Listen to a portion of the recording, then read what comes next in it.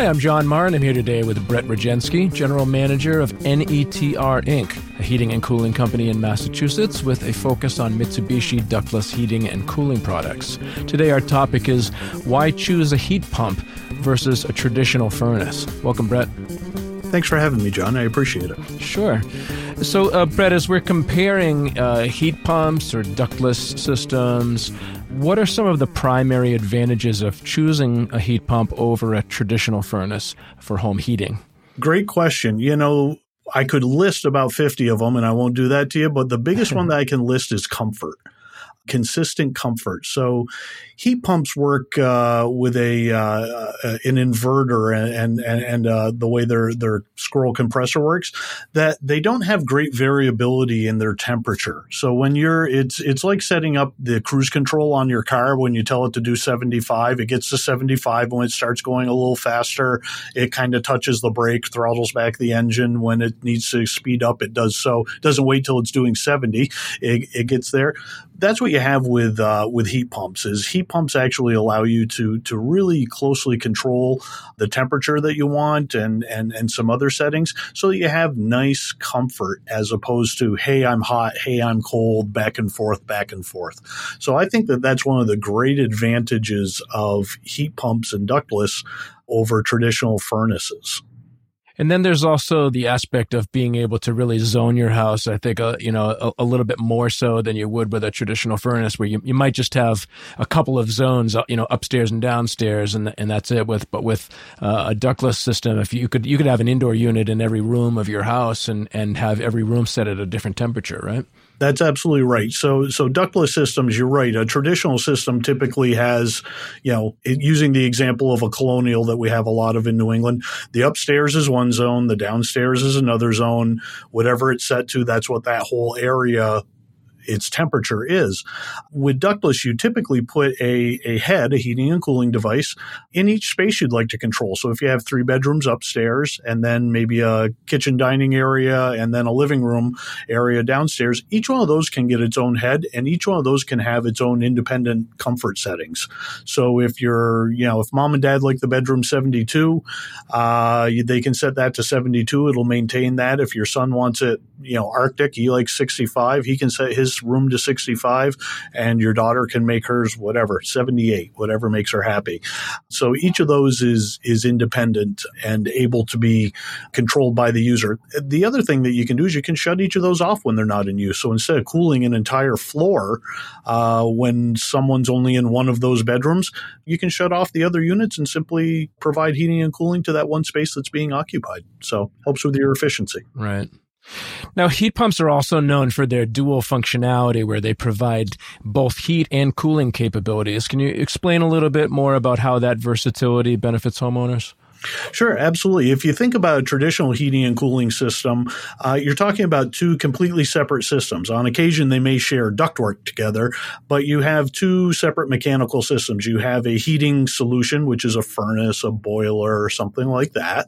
And then you have a cooling solution, which is, let's think of a central air conditioning system, condenser outside and stuff.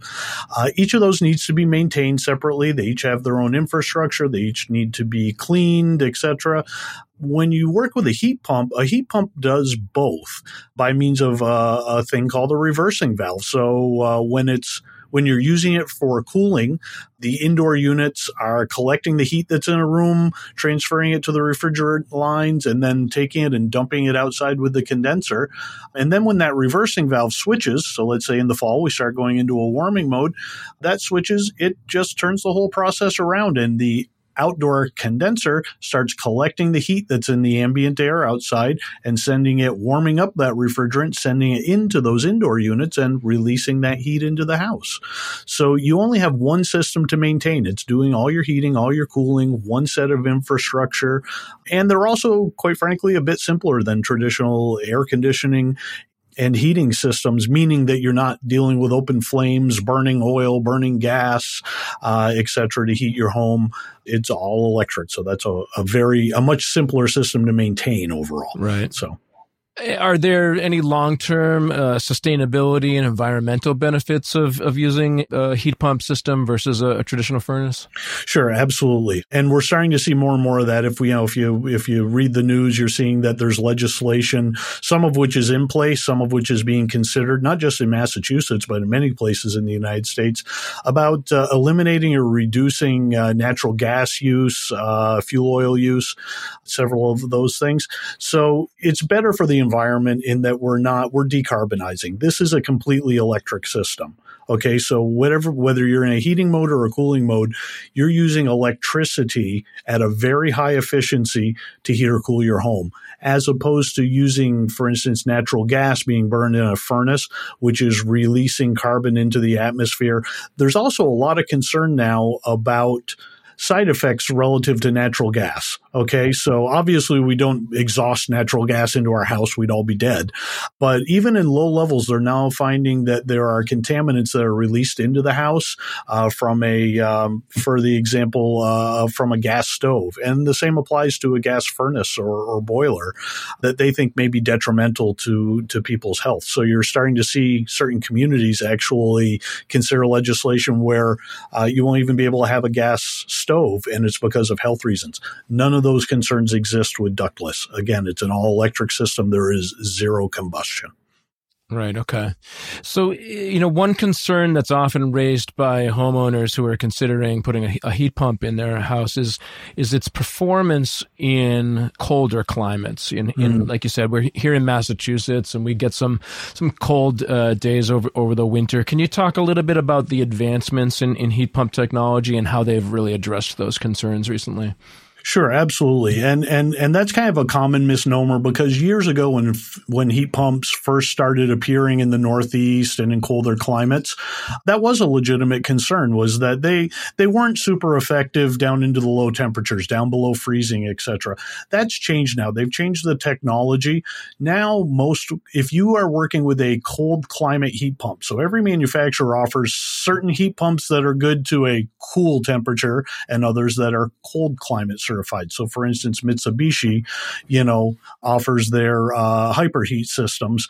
Those are good to negative 13 degrees Fahrenheit. So that means that they've been tested and certified that they can meet heating load to negative 13 Fahrenheit, wow, as opposed to in years past that might have been, down into the single digits they could be effective. And they do that through a multitude of advancements in technology, but the biggest one being they've found a way to essentially scavenge extra heat off of the compressor that's in there and add that in there. That's how they can keep adding heat down to those super low temperatures. So, interesting fact for you, in Boston, typically, we think of ourselves as hardy New Englanders up here, and we go, oh, wow, I don't know if negative 13 will do it. On the average year over the last 5 years, we've had typically fewer than 8 days where it hit below zero and less than 40 hours a year where it actually hits below zero. And that's just below zero, not even at negative 13. Exactly. Yeah. And I will tell you, we had a real cold snap, earlier this year. It's 2023, and I believe it was January of 2023. Mm-hmm. We had some of the coldest days we've had in years. We fielded not one call about a hyperheat heat pump not performing correctly. Certainly, some people had systems that break. We get that every day. And that sort of thing. But we didn't have any that weren't keeping up with heating load and not functioning the way they were. So right. And that negative 13 is not just like, well, at negative 10 degrees, it's like barely functioning. It's that you're getting the full heat out of it at that temperature. Yeah. At negative 13, you're getting full load of heat out of that. Exactly. Amazing. Yep. Yeah. It really is amazing. And again, it's very different than maybe some of the misnomers that are left over from 10 and 20 years ago. Right. So when you're evaluating the overall cost of ownership, how do heat pumps compare to traditional furnaces in terms of, the initial investment and then ongoing maintenance and energy efficiency and savings? Sure. So every situation's a little bit unique, and that's why we offer free consultations, because we're here to tell you what all your choices are. What I would tell you is total cost of ownership over the life of a system, heat pumps are almost always your least expensive option over conventional systems.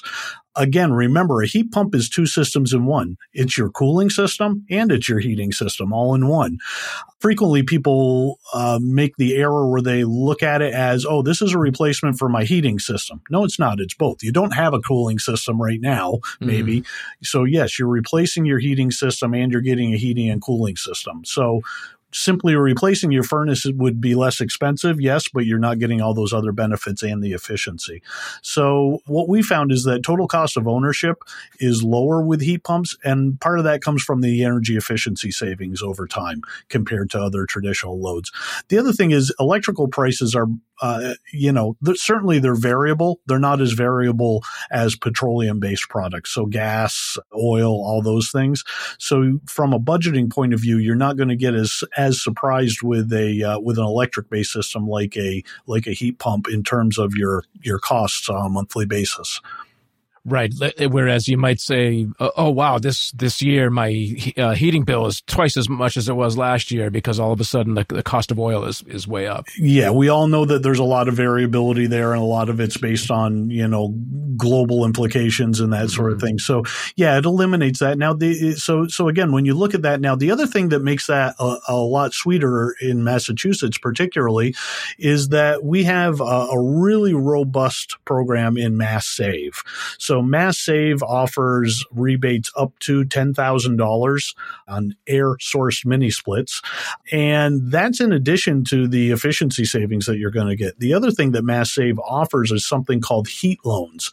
So you can get, if you qualify, a 84-month 0% interest loan when you replace your fossil fuel system with a mini split system with an air source heat pump. So in addition to the math just kind of working from the get-go over the long run, now you talk about rebates up to $10,000. You talk about the IRA, which is a federal tax credit program being available to you. Usually that most people can qualify for up to $2,000 there, and then take the rest and finance it at 0% interest for 84 months.